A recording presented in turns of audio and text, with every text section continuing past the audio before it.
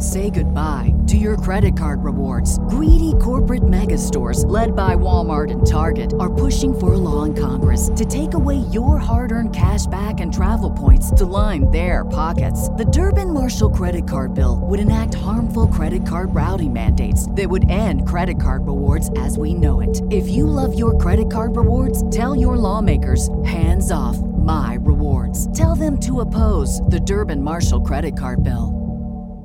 What's the easiest choice you can make? Window instead of middle seat? Picking a vendor who sends a great gift basket? Outsourcing business tasks you hate? What about selling with Shopify? Whether you're selling a little or a lot, Shopify helps you do your thing, however you cha-ching. Shopify is the global commerce platform that helps you sell at every stage of your business. From the launch your online shop stage to the first real-life store stage, all the way to the did we just hit 1 million orders stage. Shopify's there to help you grow. Whether you're selling scented soap or offering outdoor outfits, Shopify helps you sell. Wherever and whatever you're selling, Shopify's got you covered. Sign up for a $1 per month trial period at shopify.com/try. Go to shopify.com/try now to grow your business, no matter what stage you're in. Shopify.com/try. Welcome, everyone, to a Baseball America podcast, along with Aaron Fitt in the heartland of America. I'm John Manuel. This podcast is brought to you by Louisville Slugger. Leave your mark with a 2014 attack raid and assault bat lineup this season. Stronger, lighter, farther. Louisville Slugger. Aaron, where in the heartland are you? I believe it's Wichita. Are you far from this opera forevermore? Is that where you are? I don't get that reference, John, but I am in Wichita. Seven Nation Army. Come on, Seven Nation Army. You know, I was thinking to myself yesterday that it was kind of unbelievable that they didn't play that song at Wichita State. I mean, they played everywhere else.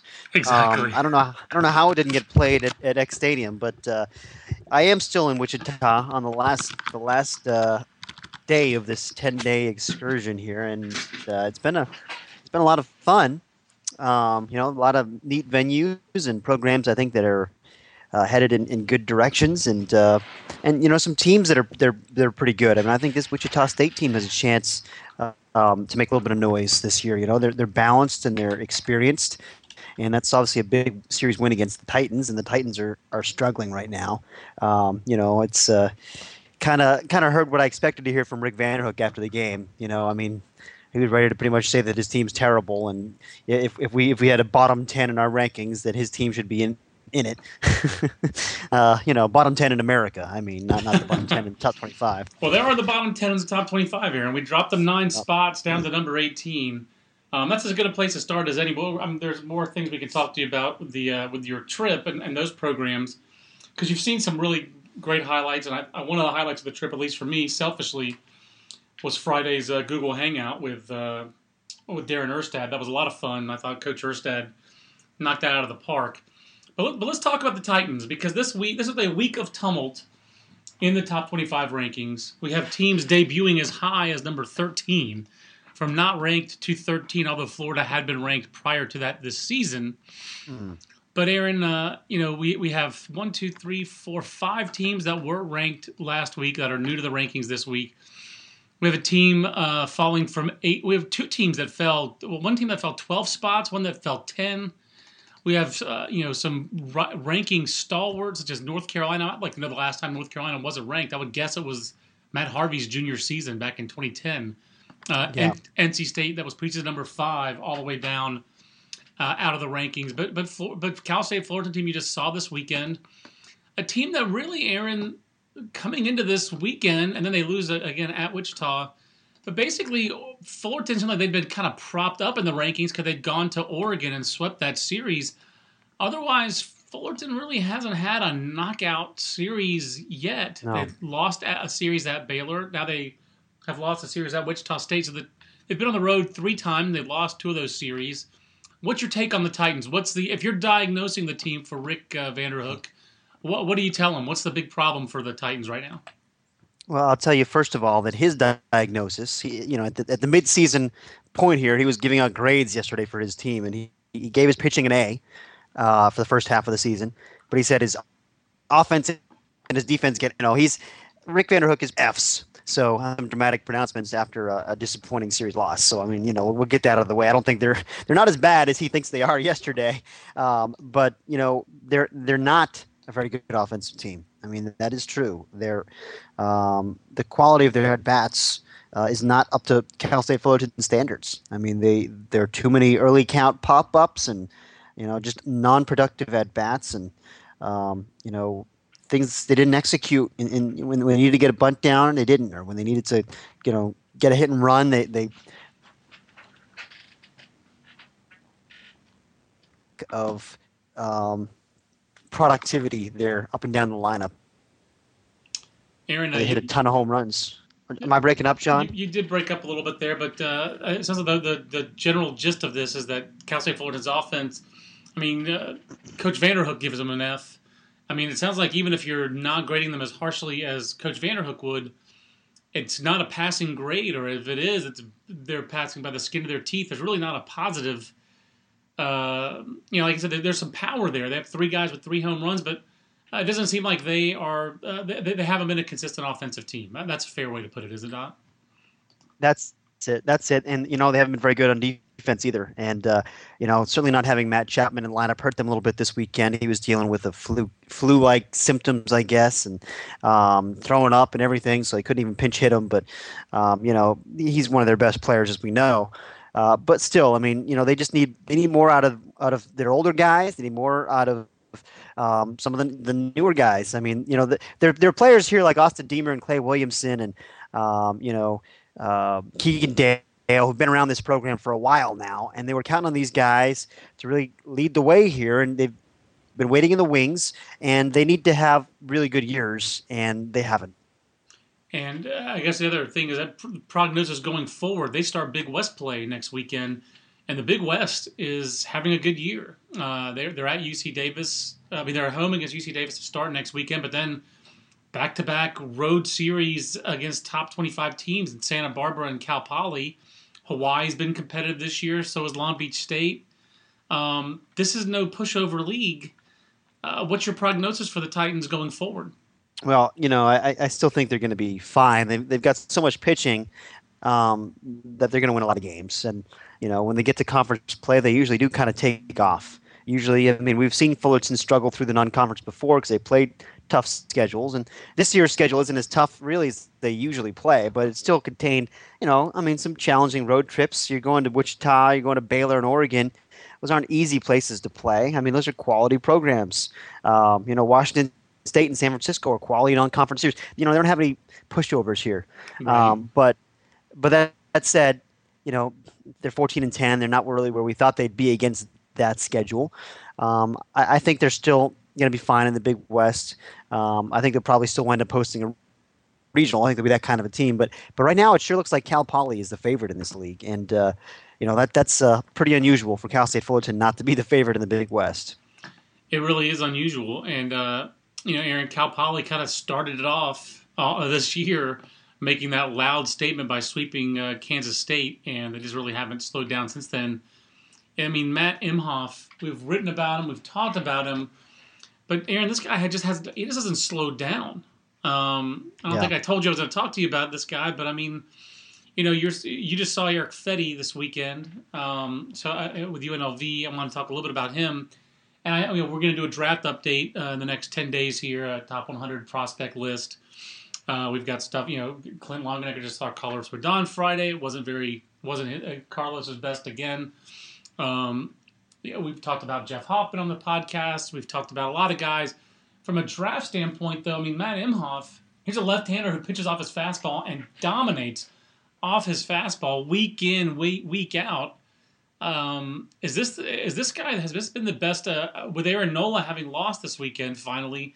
I mean, I feel like we haven't talked about Matt Imhoff in the same breath as Aaron Nola, and it feels like we probably should. He has just been outrageously good. Yeah, he has been, and it seems like him and Brendan Finnegan have been kind of going back and forth for the national strikeout lead here for a while now, and both those guys I think are the real deal, and we have features actually both of them in our latest issue that at least I think we'll probably post at least one of those features, maybe both of those features online this week. So keep an eye out for those if you're listening. But Imhoff I think he's got what is it, 4 double-digit strikeout games now and 7 starts. I mean, this guy is a strikeout machine, and his breaking ball has improved too. The changeup still doesn't get a whole lot of run, but he's started to use it more often, a little bit. So he has become a 3-pitch guy. But you're right. I mean, primarily he's dominating off the fastball and the angle, the command of that thing. I mean, he's pretty special, and their offense is special too. I mean, that's one of the things that stands out about that team in Louisiana Lafayette and Virginia in the top 5. Even Florida State and South Carolina have and Oregon State. All those teams have some physicality in the middle, and they all have productive at bats throughout their lineups. So, it's harder to generate offense now. We've talked about this so many times, and so the teams that can do it stand out. That's it. Finnegan with 65 leads the country right now. Imhoff one behind him at 64, and there's Aaron Nola. I think those 56. Are outdated stats though, because I think Finnegan's up to 73 now. Oh well, then Imhoff would lead him then, because Imhoff had 13 this weekend, so he would have 77. There you go. So unless Nola struck out 21, which we know he did not, then I think Matt Imhoff is probably leading the country in strikeouts. So yeah, I'm glad you pointed that out. I saw the date wrong on that. But I just think it's really surprising to see right now that we have 3 Big West teams ranked, and Cal State Fullerton is the third of them. That is not the usual state of affairs. It's the Baseball America podcast with John and Aaron. Aaron, one of the other huge factors, obviously, in this ranking every week is the SEC. We've talked about that, how we've ranked 12 different Southeastern Conference teams, and that was one of the other shakeups. We're just talking about Aaron Nola. He took his first loss. One of their big shakeup series of the weekend was Florida sweeping LSU, and Florida really had, in terms of beating ranked teams, about as good a week as they could have had, because they also beat number 1 Florida State in a midweek game, and they go and sweep LSU on the weekend. And it really feels like Florida has turned things up a notch in conference play, Aaron, and they're doing it in an unusual way. You usually don't thrive in the Southeastern Conference with freshman weekend starters, and yet that's how Florida's thriving. I'm here now. Logan Shore, has been really good for him, and he came up, I think, against Nola. You're going head to head with Aaron Nola, and yep. I think he came up big. But their team is so exciting because of all the young players. I should correct myself. It was Poche. It was Jared Poche, another freshman. That's who Logan Shore beat. It was in the second game of the series. But anyway, yeah. The point is, you're right. They're using younger arms. Eric Handhold started the first game as a sophomore. That has a really good arm. And then they got a good start, or a good relief appearance from Kirby Sneed, the left-hander, in the series finale there. So they're getting contributions from a lot of different guys.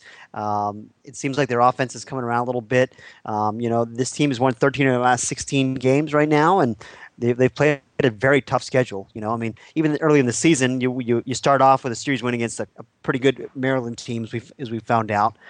You go on the road to Miami, you don't get swept, and they had that one really bad weekend at home, where they lost 3 out of 4 against FGCU and Illinois. But since then, they've been really good. So, these teams are going to go up and down all year long. But right now, Florida's got the hot hand, and they've got a lot of upside with those freshmen in there. Yeah, in their 3 SEC series, obviously they had a series loss at Texas A&M last weekend, and you look at it a little bit closer. 2 one-run losses on the road with a team that young. Now we'll see. If Kevin O'Sullivan can. It's always a challenge for any coach, but obviously he's kind of all in with the young guys. And can you get this team to be consistent, or is it going to ride this roller coaster where the next 2 weekends are on the road at ranked teams at Kentucky and South Carolina? Those are going to be challenging. But it's clearly sweeping LSU and winning those 4 games, and the fact they beat Florida State at midweek last week doesn't hurt. But yeah, it's tied at 6-3 with South Carolina, Alabama, and Mississippi State. Those are the 4 best records in the Southeastern Conference. Aaron, I'd be remiss if I didn't mention just South Carolina. Who does what they do? Back-to-back walk-off wins, right? Like they do. This walk-off homers. Yeah, walk-off home runs. This team is just preposterous. Their flair for the dramatic is, the level of belief that team has is just. We've talked about that before.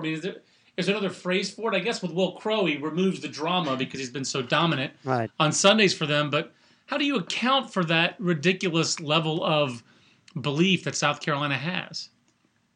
It is preposterous. I like that word. I mean, it's every week it seems like it's enough is enough already. Just it's Win regular. Just win regular. Right, exactly. It's crazy because you run out of words after a while to discuss this stuff. I mean, they're down 6 runs on the second game of that doubleheader. And there's 3 runs in the ninth, and they come back and win on a walk-off grand slam by Grayson Griner. I mean, my goodness, it's pretty amazing. There's no doubt about it. But there's a part of me that wonders if this is sustainable. I mean, it's not like they're dominating everybody if they're having to win a lot of games like this and come from behind fashion. But I think we've seen that. That intangible factor matters. It mattered a lot to South Carolina in their 2 national championship runs. So I think I like it to see a team that has the ability to do this, even if it means they're not necessarily blowing people out all the time. I will say that you just look up and down their lineup, that they generally, what generally is their lineup. I just see a real deep lineup. I mean, there's a lot of there's not a lot of easy outs in that, in that lineup, Aaron. I don't see where teams can relax, and I can see where they would always believe they're going to score runs because any point in that lineup is dangerous. And one of the questions that we had on Twitter from James Gilliam is, how do we see Joey Pancake and Grayson Griner growing in the draft? And then Will Crowe, another great start, 6-0, SEC Rookie of the Year, National Rookie of the Year. I mean, obviously we call it Freshman of the Year. Crowe's certainly in the mix for that, as well as he's got to beat out Keegan Thompson of Auburn in that. But I mean, Keegan Thompson we wrote about last week. But Aaron, this is a pretty. A lot was expected of these guys coming into their college career. Pancake and Griner. Griner also might be one of the better answers to another Twitter question we have from our friends of VU Hawk Talk, who we think the best defensive catcher in college baseball is right now, throwing and receiving. Griner would certainly be in the mix for that. But that seems that makes Grayson Griner. College catchers who can catch and throw don't go any lower than the 3rd round. It doesn't feel like so. His floor is the 3rd round, and if he hits and someone believes in him, it seems like he can go a little higher than that. What's your take on Pancake from a draft standpoint, especially as he's moved around a little bit, third base and some left field this year? Yeah, he's a little bit of a wild card just because of that, and he hasn't. You'd love to see what he could do on the mound. I mean, everybody has always talked about that, but at this point, I think we have to acknowledge that this guy is a hitter. And I think he's a good hitter. I do like the swing. I mean, there is real strength in there. It's compact. There's a lot of line drives, and the defense plays, I think, at third base. I think that's a pretty good spot for him. I don't know if he quite profiles as a typical third baseman. I mean, he's not a guy that you think is going to hit 30 home runs in the big leagues. So where does he fit at the next level? I'm not really sure. Because I don't think he's probably a shortstop. Maybe he's got arm strength. You could put him at second base. I mean, it's helpful to have arm strength at second base. Turn that double play. But I don't know quite where he fits. But he's an interesting guy, and I think he probably goes in that 3 to 5 round range. He reminds me, Aaron, a lot of another player South Carolina had there, James Darnell. Big right-handed bat, athletic, some power. You kind of questioned the profile. James Darnell has made the big leagues as just on the Durham Bulls roster that came across my email over the weekend. So James Darnell's in my head. It feels like they're fairly comparable players. Darnell was a 2nd-round pick. I kind of feel like Pancake could be 2nd, 3rd round if he has a good finish. I'm encouraged by the fact that he's making a lot of contact this year, only 8 strikeouts so far. Right. But, I mean, the bottom line is, like you said, he's about the bat. He's an acceptable defender at third base, those kind of things. If he has to move to the outfield, then you're even putting more demands on the bat. But the bat is where he has to make his mark. He has to make his mark offensively, and so far it's been fine. But it's not like he's tearing the cover off the ball. It's not like he's been AJ Reed, offensively. So, and the college hitting crop has left scouts pretty underwhelmed, I think, is the fair way to put that. But Aaron, a couple other teams. So Florida, we started off talking about Florida. We talked a little bit about South Carolina, obviously. We dropped LSU down to 20 in the rankings. What was your take on LSU? Is that just a factor of? I feel like the only thing we've talked about with LSU this year has been its lack of his lack of a difficult schedule, do we feel like they just, what's your takeaway on their weekend sweep this weekend? Was it just a matter of them running into? I mean, they'd already played a very tough opponent in Vanderbilt and won one of those games. Was it just a matter of running into a hot Florida team, being on the road only the second time? What's your takeaway of why this happened to LSU? Well, yeah, I mean, there's certainly something to be said for that. I mean, just running into the wrong team at the wrong time. But I also think there is cause for concern here about LSU's offense a little bit. This is boy, they lost a lot from last year's offense, and Cade Skivik has come in here and hit really well. I mean, he's been a really instant impact guy, but Bregman has kind of scuffled here in the first half of the season, and that's been, hey, they need that guy to lead the way. I mean, that's your All-American, and he's not really doing it. And the rest of these pieces here, there's not a lot of star power in the lineup. And I don't know that the quality of at bats are. I mean, I feel like generally they've been pretty good. I feel like they're patient and they're working counts. That's what they do at LSU, but. I don't know. I don't see a lot that scares me in this lineup, and I just don't think they have the kind of explosiveness maybe that they had even last year. And so, I think in the SEC against quality pitching, I think they're going to struggle to score runs. And besides Aaron Nola, I don't think they have elite arms on that staff. So I don't know, John. I mean, this is a team that I think could be. Hey, we'll learn a lot more about them in the next few weeks. Mississippi State, Arkansas, Ole Miss. I mean, every weekend in the SEC, it's going to be a challenge, an opportunity to learn something about yourself. But right now, I don't know what to think of this team.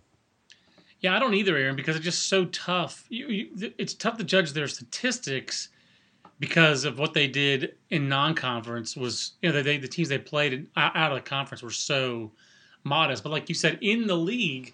They're last in the SEC with a .212 batting average. Now, granted, they played Vanderbilt, so that's part of that. It's a very small sample size, but Florida definitely has nice arms. But Florida is a team that there were a lot of freshmen, like you said, and it looks like Alex Bregman is just being pitched around, and other teams are saying, "Hey, we're going to take our chance with him." That's I'm just looking up their SEC stats. Bregman's 3 for 35 in league games, Aaron. Wow. So that ain't helping. That's not going to get it done. I mean, like you said, you look around the rest of the lineup and you say, and you do look at it and say, well, this is going to have to start with Alex Bregman. And they anticipated that. I mean, that's how they want things to happen. But then so you look at it, so he's not igniting it. And then you look around the rest of the supporting cast. There's not really a guy you can point to and say, yes, I expect him to be his wingman. Yeah, and they thought Mark Laird was going to be the guy, who was going to take it. He's ready to. They kept saying in the fall and coming into the spring, this guy's going to take the leap and be the next big star. I mean, and he hasn't done it.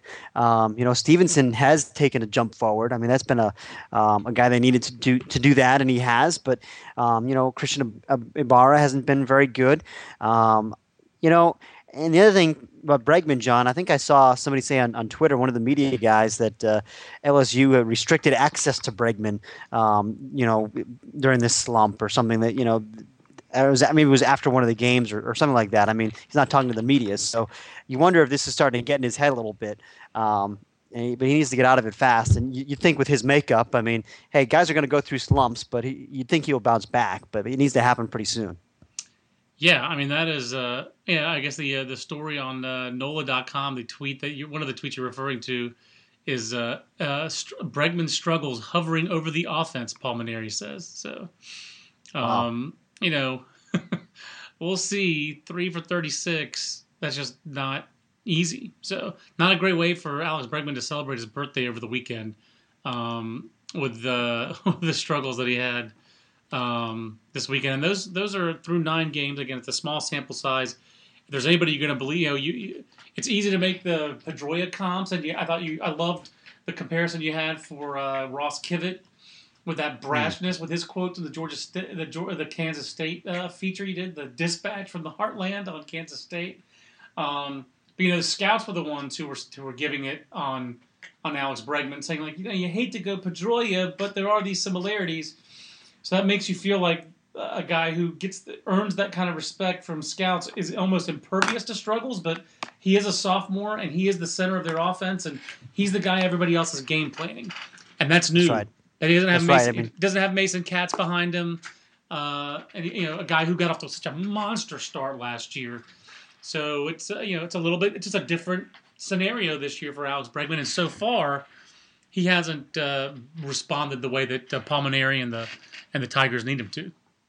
Exactly right. And I was going to make the same point about Mason Katz and Rafe Rhymes not being there. I mean, he's more of a, there's more onus on this guy. So, there are a few players in the country that are asked to do more right now, and certainly Trey Turner is kind of in that same boat with Bregman, but even Turner, I think, has a better supporting cast. That's a great segue, Aaron, to the other struggling teams, North Carolina and North Carolina State, both out of our rankings. I feel like we've talked about both teams a lot this year, so I don't want to belabor the point. But the ACC, I guess the bigger point here, Aaron, is as Georgia Tech also gets swept, there's some teams in bubble territory in the Atlantic Coast Conference here when it comes to regionals. I booked it for Maryland to go to regionals last week. Then of course they lose to Clemson, but I'm not backing off the Terrapins. But suddenly Wake Forest is 19-10 and 8-4 in the league. And North Carolina and NC State are, North Carolina 5-7 in the league after getting swept by Pittsburgh. The Tar Heels just flat out cannot hit, and when they do hit, they don't field very well. They've lost 6 straight. So that funk kind of started really with that West Virginia loss. So I guess they've lost 7 of their last 8. And then you mix in NC State, which has been swept 3 straight times. Has lost 9 out of 10, 15-11 overall. Still feels like NC State, from a talent perspective, should be able to turn this around. But neither of these teams are playing anywhere near capacity, or did we misread their capacity coming into the season? Well, I think NC State, will get it going. And I don't think we misread their capacity. I do think that there are some causes for legitimate concern when you look at their team, and again, it's just a team that hasn't gotten very consistent offense, and it's a lot of things they did last year, working counts and hitting situationally, they haven't done. They have been inconsistent in a lot of different ways. Really, this team has not been good. But that said, you have to believe in the track record of Verdon and Turner, and even Austin, and although that junior class in particular. Right. I just think they have to get it going, and especially with this schedule in the second half. After they play Duke this week, or Clemson rather, on the road this weekend. That's the thing is, they can't get swept the 4th straight time. If they're 3-12, that's not pretty. But if they can go to Clemson, even if they lose that series. Well, okay, so let's say they're 4-11 in the league. That's a pretty deep hole to have to dig out of. But the rest of the schedule is favorable. They should win every series the rest of the way. So I don't know. This is this team. I think it is still. I'm not ready to give up on them. I think North Carolina is just pretty mediocre, John. That's my opinion. And losing Chris McHugh at the back of the bullpen leaves them thin on the bullpen, and they just, the quality of their pitching is down, the quality of their offense is down. I just think they're mediocre. I don't disagree with you for a second about North Carolina. They are it's a mediocre team as long as Sky Bolt is playing the way he's playing. If you get first half of 2013 Sky Bolt, when he was this dynamic switch hitting center fielder, right fielder with power and speed, and you have this dynamic offensive player, then things are different. I don't mean to put it all on him, but the 2 big reasons that you thought North Carolina could still be an Omaha contender, although we had him more as like a super regional contender than an Omaha contender, where Landon Lassiter and Sky Bolt were coming back. And Lassiter is hitting .215 with a .215 slugging percentage. I know he had a broken foot in the offseason. He's having a hard time in his load and his swing. You can just see he's always been a handsy hitter, but the power is just not really right there for Landon Lassiter right now, and there's a reason for it. You can see it. And you can see maybe there's a reason for Sky Bolt's struggles too. He has not been the same guy since his broken foot last year. But those guys are sophomores, and they were expected to carry a little bit more of the load. And Bolt's hitting 200 with 3 extra base hits, and Lassiter's hitting 215 with no extra base hits. That doesn't going to get it done. Win like that. You cannot. They cannot win like that. Not with. There's no Cody Stubbs, Brian Holberton, Colin Moran around those guys in the lineup. So they have good pieces. They have some nice pieces offensively. It would work if Lassiter and Bolt were hitting. The bigger question, like you said, is the pitching. I mean, Chris McHugh was by far their most trusted guy in the bullpen. And outside of Hovis and Rice, there's really not another guy they trust back there. So that leaves them pretty thin. And whether it's Taylor Cherry, who was good for them last year in the ACC tournament championship game, but the game I saw him this year, Georgia Tech bunted on him and he tried to bend over and pick up the ball and he couldn't do it. He literally couldn't do it. He bent over and he flubbed the pretty routine chance. And he could be run on and he could be bunted on. And maybe a few years ago, nobody would have bunted on him, but everyone's going to bunt on him now. So, right. And going back to NC State, Aaron, the thing that gives me pause about them is that this is supposed to be that this team has not found its identity yet. 2 years ago, their identity was, they had Rodon with his breakout freshman year. And then, Aaron, remember 2 years ago, that was a loaded offense. Turner at the top with 55 steals, just the most dynamic offensive player in college baseball, not named Chris Bryant. Even though that wasn't even Chris Bryant's big year. But, I mean, he was the most dynamic guy out there for me, was Turner. Then you had Chris Diaz, Danny Cannella, Ryan Matthews, hashtag personal cheeseball with his 17 home runs. Then you had Sine and Sensen. You had like Austin, Ratledge, and Fincher. Those guys were like 7, 8, 9 as freshmen. But one through 6, you had this dynamic freshman, and then you had veterans who didn't all hit for power, but they gave you good at bats. And last year there was some turnover in that lineup, but still some veterans, and then this ridiculous bullpen that was outrageously deep. We've talked about that. What is NC State's identity this year? Well, when you talk to them, it was supposed to be starting pitching. Well, Rodon has not been Rodon. He has a 2.09 ERA, but he's also given up 13 unearned runs. Wow. Jernigan's been iffy. And then Brad Stone has been okay, but they're not winning with starting pitching, and that is supposed to be their identity. So their plan B, what is plan B? Because right now plan A, the starting pitching that was supposed to be their bellwether, is not getting it done. I don't know what plan B is for them, and I don't think they know either. So they don't quite know their identity as a team right now. And I agree with you that I see a path to them improving because they are talented and the schedule does ease up a bit. But boy, from a confidence standpoint and an identity standpoint, I don't think they know who they are as a team right now. And it's really going to take a big start on the weekend from a Rodon, a Jernigan, Stone, maybe all three. Andrew Wick is the guy, too, that's made a start this weekend that, provided some stability. Yeah. I mean, and you'd love to have that guy in the bullpen, but, hey, if you need stability, maybe that's what Mississippi State did with Ross Mitchell. I mean, maybe you just move your most consistent guy into a starting role and get as much out of him as you can. That's exactly what they did because Andrew Wick, like in the previous 2 series when they got swept, that's your go-to moment of truth guy in the bullpen, and there was never a moment of truth. So if you're not getting to him in the bullpen, you can't go a weekend with the guy who right now is your best pitcher and have him not pitch. So I respect that decision by NC State. It stunned me when I saw that he started, but at the same time, when you really pull back, it makes sense. And, they don't have a pitcher with more than 2 saves. They have 15 wins, so they've lost a lot of games, but I couldn't tell you who their closer is right now. I think they wanted it to be John Olzak. He has struggled a little bit of late, so it's an iffy situation in Raleigh, no doubt about it. Aaron, we're podcasting on college baseball with John and Aaron, and a couple other series. Actually, Aaron, I wanted to bring up some positive teams. Let's talk about some teams that moved up. How about 2 teams that were ranked in the preseason, Indiana and Alabama? The Crimson Tide, kind of the opposite, really, in some ways, of LSU, Aaron, and they've played a pretty challenging schedule. They seem to know who they are and what their identity is, and a big series win this weekend for the Tide to kind of get back toward the top of that very crowded SEC bubble. They're sitting there at 6-3. They swept Ole Miss, which had been hot. Has anything about Alabama surprised you at all during this stretch, or is it pretty much as they played some tough games and won some close ones, lost some close ones? They seem like they kind of are who we thought they were. Yeah, that's it. I think that's exactly right. They were a back of the top 25 team heading into the season, and they're going to be in and out because the SEC is like that. But last week they lost to an Arkansas team that was kind of in the same boat.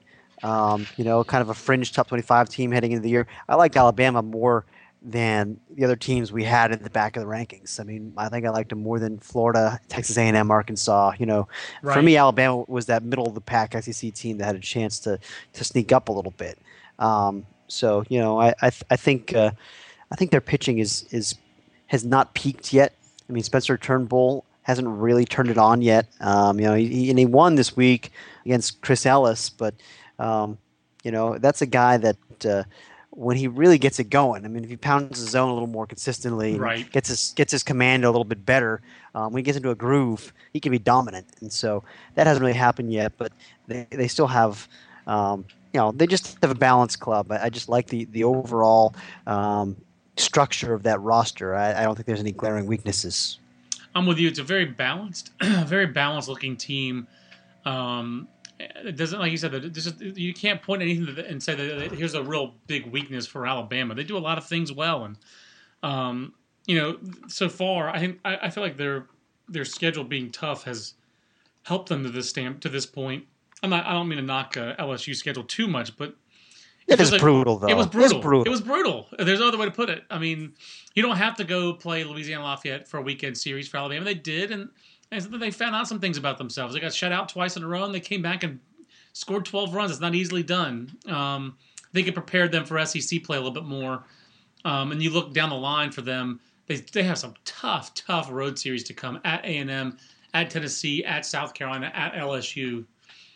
Everybody in the SEC has that, Aaron. Everyone has a tough road series coming up, but Alabama and Auburn right now. Alabama and Mississippi State, I should say, leading the SEC West with Auburn, then Ole Miss, Arkansas, Texas A&M, but LSU at last place in the league in the SEC. Well, in the whole league, I guess. Just in the West. I apologize. I can't do math this morning, Aaron.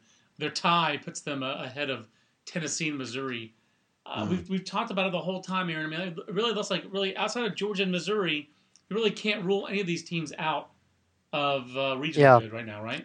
And Georgia and Missouri both won series this weekend. Missouri went to Auburn and won 2 out of 3, and Georgia took 2 out of 3 from Texas A&M. So there's just no gimmies in this league. It's just incredible to try to figure it out. And and I think the ACC is muddled too, but I feel like the ACC is muddled more out of mediocrity, whereas the SEC, I feel like there are 12 teams here that are legitimately regional caliber teams, and even Georgia and Missouri probably, if they were in different leagues, they might have more of a shot because there's talent on those teams. I completely agree. There's talent in the ACC as well, but those are some mediocre teams. There's no doubt. I mean, if you said which would surprise me more, the SEC getting 12 regional bids or the ACC getting 5, I would say the ACC getting 5 would not surprise me.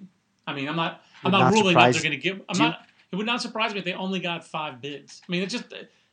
I expect them to give more. I expect teams like North Carolina, NC State, Maryland, Wake Forest, Miami, those kind of teams. I expect some of those teams to play a little bit better. But right now, we have 4 teams ranked: Florida State, Clemson, Virginia. I should say 3 teams ranked. So Florida State, Clemson, Virginia. Those are locks. Who else is a likely regional team from the ACC right now? Who would you stick your neck out for? I mean, I think Miami will be fine because, for one thing, Miami.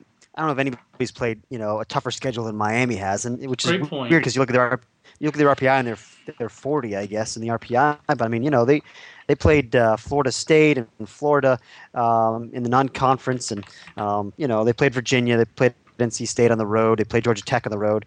I mean, so there might be other teams that have played a comparable schedule, but it's a good schedule, and I think, I think the worst is probably behind them now. I mean, the next 3 weeks are a lot more manageable. Really, the whole rest of the season is more manageable. I expect Miami will be just fine and could be back into a hosting mix by the end of the season. Yeah, I really don't understand this one. As you mentioned, strength of schedule. I guess because they've played Maine and maybe Boston College, but Miami's strength of schedule shows up at 82 on BoysWorld.com, and that just doesn't compute because they've also played Florida, at Florida State, at Georgia Tech, Virginia, at NC State. So that just doesn't compute at all.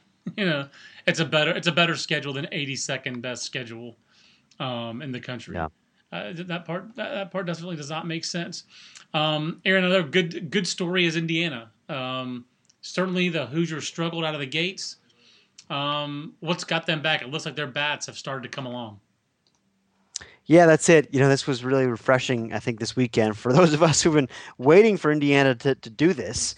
They finally got their bats going, and certainly Schwarber and Travis, as usual, were kind of right in the middle of it. But they got, it was a really balanced team offense. I think they had 10 different guys have hits on Sunday, and, Dustin DeMuth had some big hits, and, there were a bunch of guys that came through for him. So I think we always thought it was just a matter of time for that team offensively to get going. But, Joey Donato became the all-time strikeout leader at that university on Friday. Just a really good, competitive, accomplished senior guy, and they got a good start from Christian Morris on Sunday, which was very helpful. He got his first win of the year. So things looking up for the Hoosiers right now, and 15-10, maybe not quite a top 25 resume if you stack it up just on a sheer resume with some other teams at the back, but when you combine it with their talent and their track record and their momentum now, last 2 weeks, we moved them back into the top 25.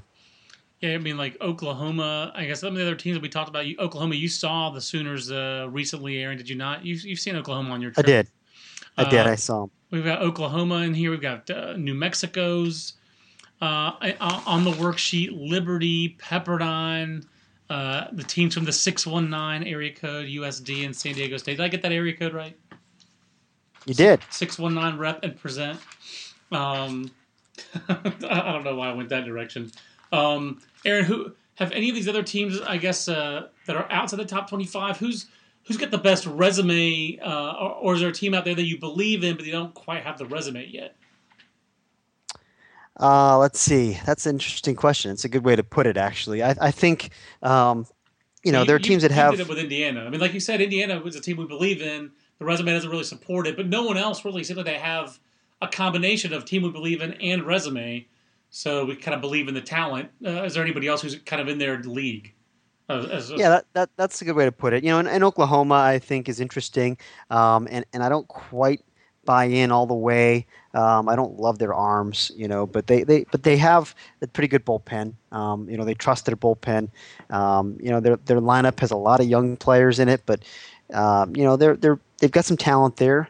I think Oklahoma has the last 2 weeks they've won series against Kansas State, and who was it this weekend that they played? It was at Kansas on the road. It was a big series, but it's just a 2-2 week, so we couldn't quite bring them in on a 2-2 week. But they were right there in the mix, and and they had a nice series win early on against Seton Hall, which Seton Hall has been good. This is that's a team to me that's right there on the cusp. Arizona State the last 2 weeks winning series at Oregon State and UCLA. It's the John Manuel Omaha sleeper right there, making some noise. Not much Sun of a Devils, sleeper, I have to admit. No. But the Sun Devils are 15-11 now, so it's still not a loud resume, and they lost 2 home series the weeks before that. But at least now after these last 2 weeks winning road series. Against the Beavers and Bruins, I think they're back in the mix for the top 25. So they had been really nowhere near the mix before that. So, you got to keep an eye on them as well. Aaron, hottest team in the country is a good way to end, as you mentioned, the Pac-12. UW, showing everybody how the rings look. How about Washington? This new era for the Washington Huskies with the new ballpark, Husky Ballpark, long overdue.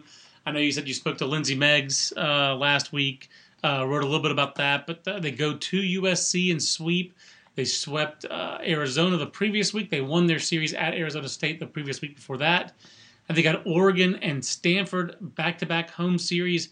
Can Washington keep this up, and how have the Huskies gotten off to the best start? I would guess the best start in school history. Yeah, they're 20-5 now. I'm not sure how that compares to their school history, but this is certainly this is pretty loud. 10-game winning streak is the longest in the country, and they've done it.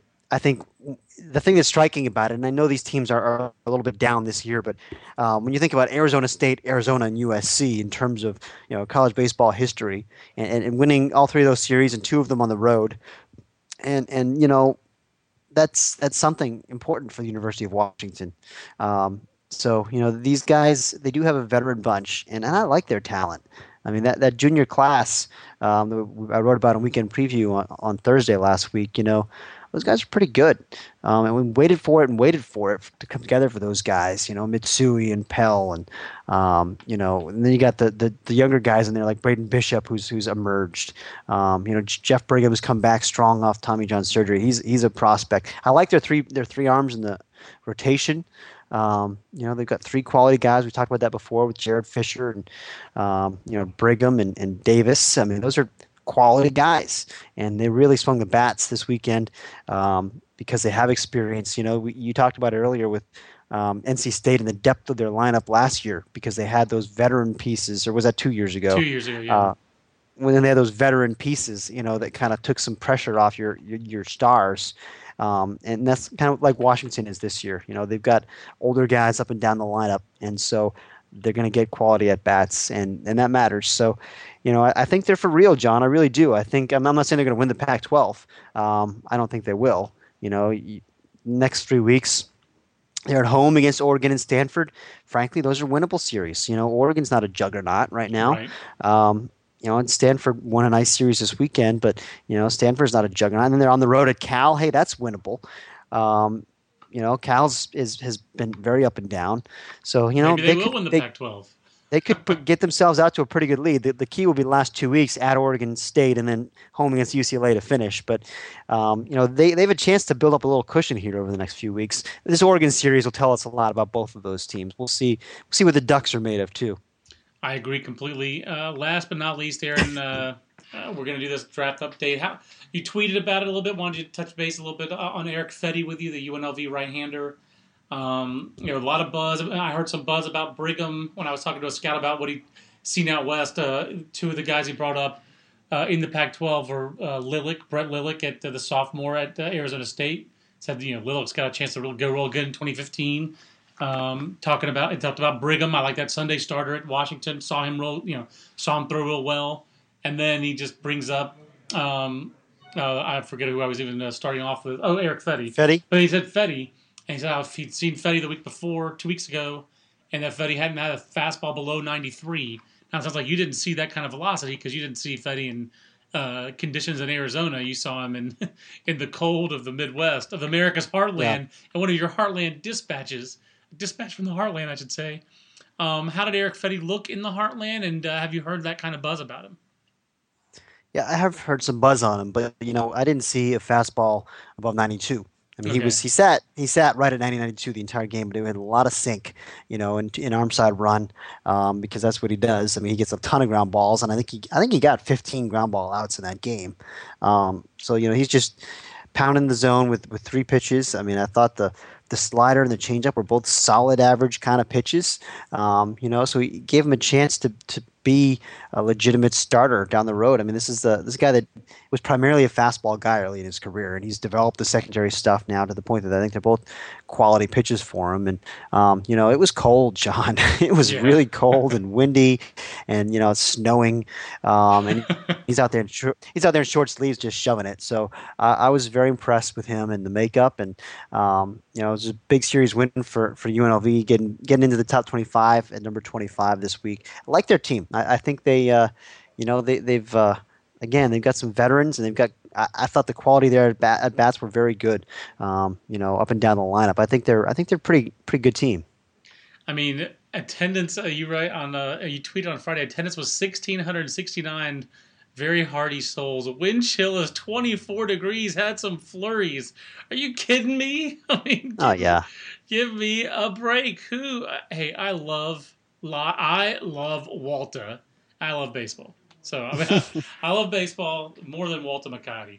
But I'm just stunned that 1,669 people sat outside to watch that. Yeah, that's just insanity. People up here are bonkers. I mean, the game on Wednesday at Kansas State was one of the most miserable conditions I think I've ever been to at a baseball game. I mean, it was like 35-mile-an-hour winds howling out there. You had drizzling rain right up until first pitch, and I think it drizzled throughout the game. And these people are just, we'll just bundle up with our jackets, got our hoods pulled up, no big deal. I mean, Kansas State, they showed up, and there were a ton of students rolling up to the game beforehand because I guess they were giving out T-shirts. And one thing about college kids, they love T-shirts. That's right. But I mean, people people were into it, and I know that they would have drawn a lot better if there was good weather, but I was impressed with the dedication of the people who did show up. I just love you talking to Darren Erstad Friday, and Erstad played most of his career for the Angels, and you were like, "What are you doing leaving Southern California? I miss it like crazy." especially when you're in the Midwest, and he's like, "Well, my wife took the map and she X'd out the Dakotas," and I think Nebraska's a garden spot, I guess, compared to the Dakotas, but I mean, yeah, exactly. It really does it feels like one of the things about this week is, I mean, the weather's been bad everywhere, but this is just par for the course for the most of the ballparks and programs that you've been visiting this week, and it's, these guys are playing games in winter in Nebraska and in Kansas, and I think it just really kind of gives it a pull back the 30,000 feet point of view. It really is amazing that these programs have some of the tradition that they have, and that they succeed the way they succeed despite these obstacles in their path. John, today is opening day in Major League Baseball, and we've got 7 weeks in the books in college baseball. That's stupid. I'm sorry. I'm going to rant about this again because that's just stupid, John. It is stupid.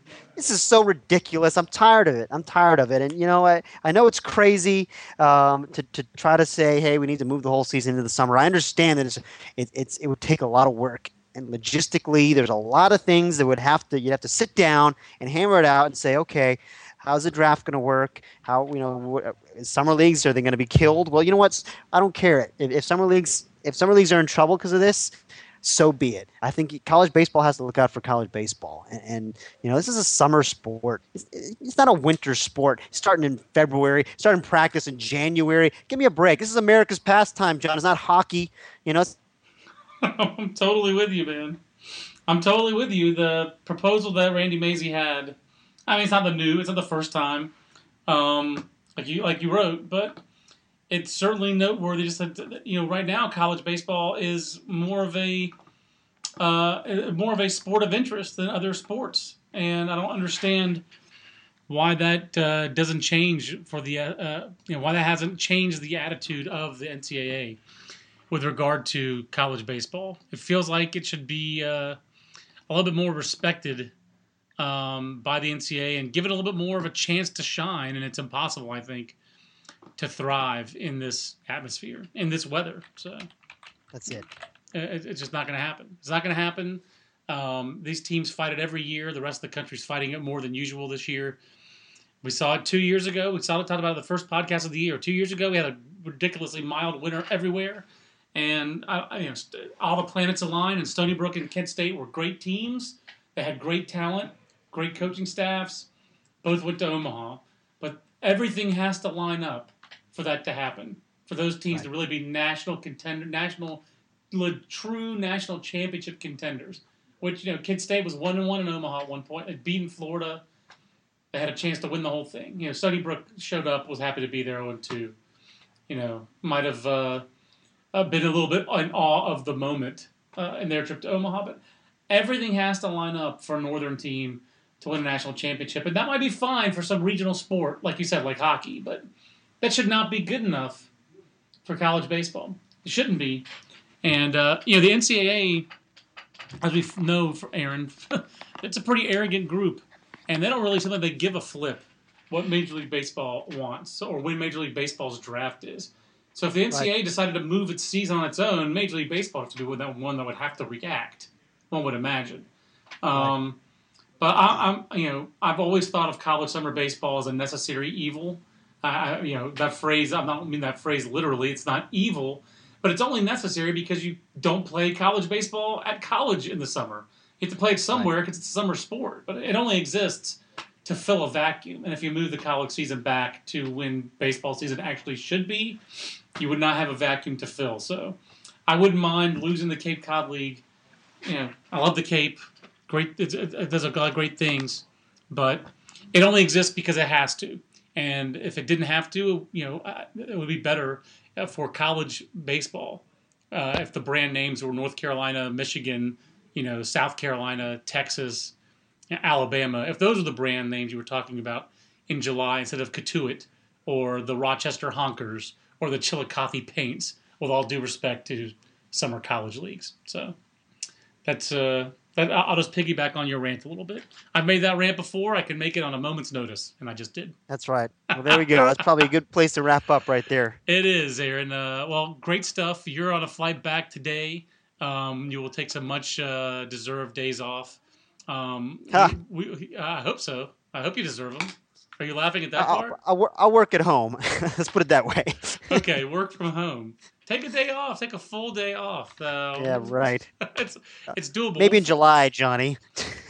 That's probably true. That is kind of how the college baseball beat works. But Aaron will work from home for a couple of days, so I'll see him sometime. We will have a college and high school 2014 draft update coming for you the next 10 days. So we'll probably podcast on that with myself and Clinton Longenecker sooner than later. And we'll remind you that this podcast is powered by Louisville Slugger. Leave your mark with the 2014 attack, raid, and assault bat lineup this season. Stronger, lighter, farther with Louisville Slugger. So for Aaron Fitt, I'm John Manuel. We'll see you on the next BA podcast. So long, everybody.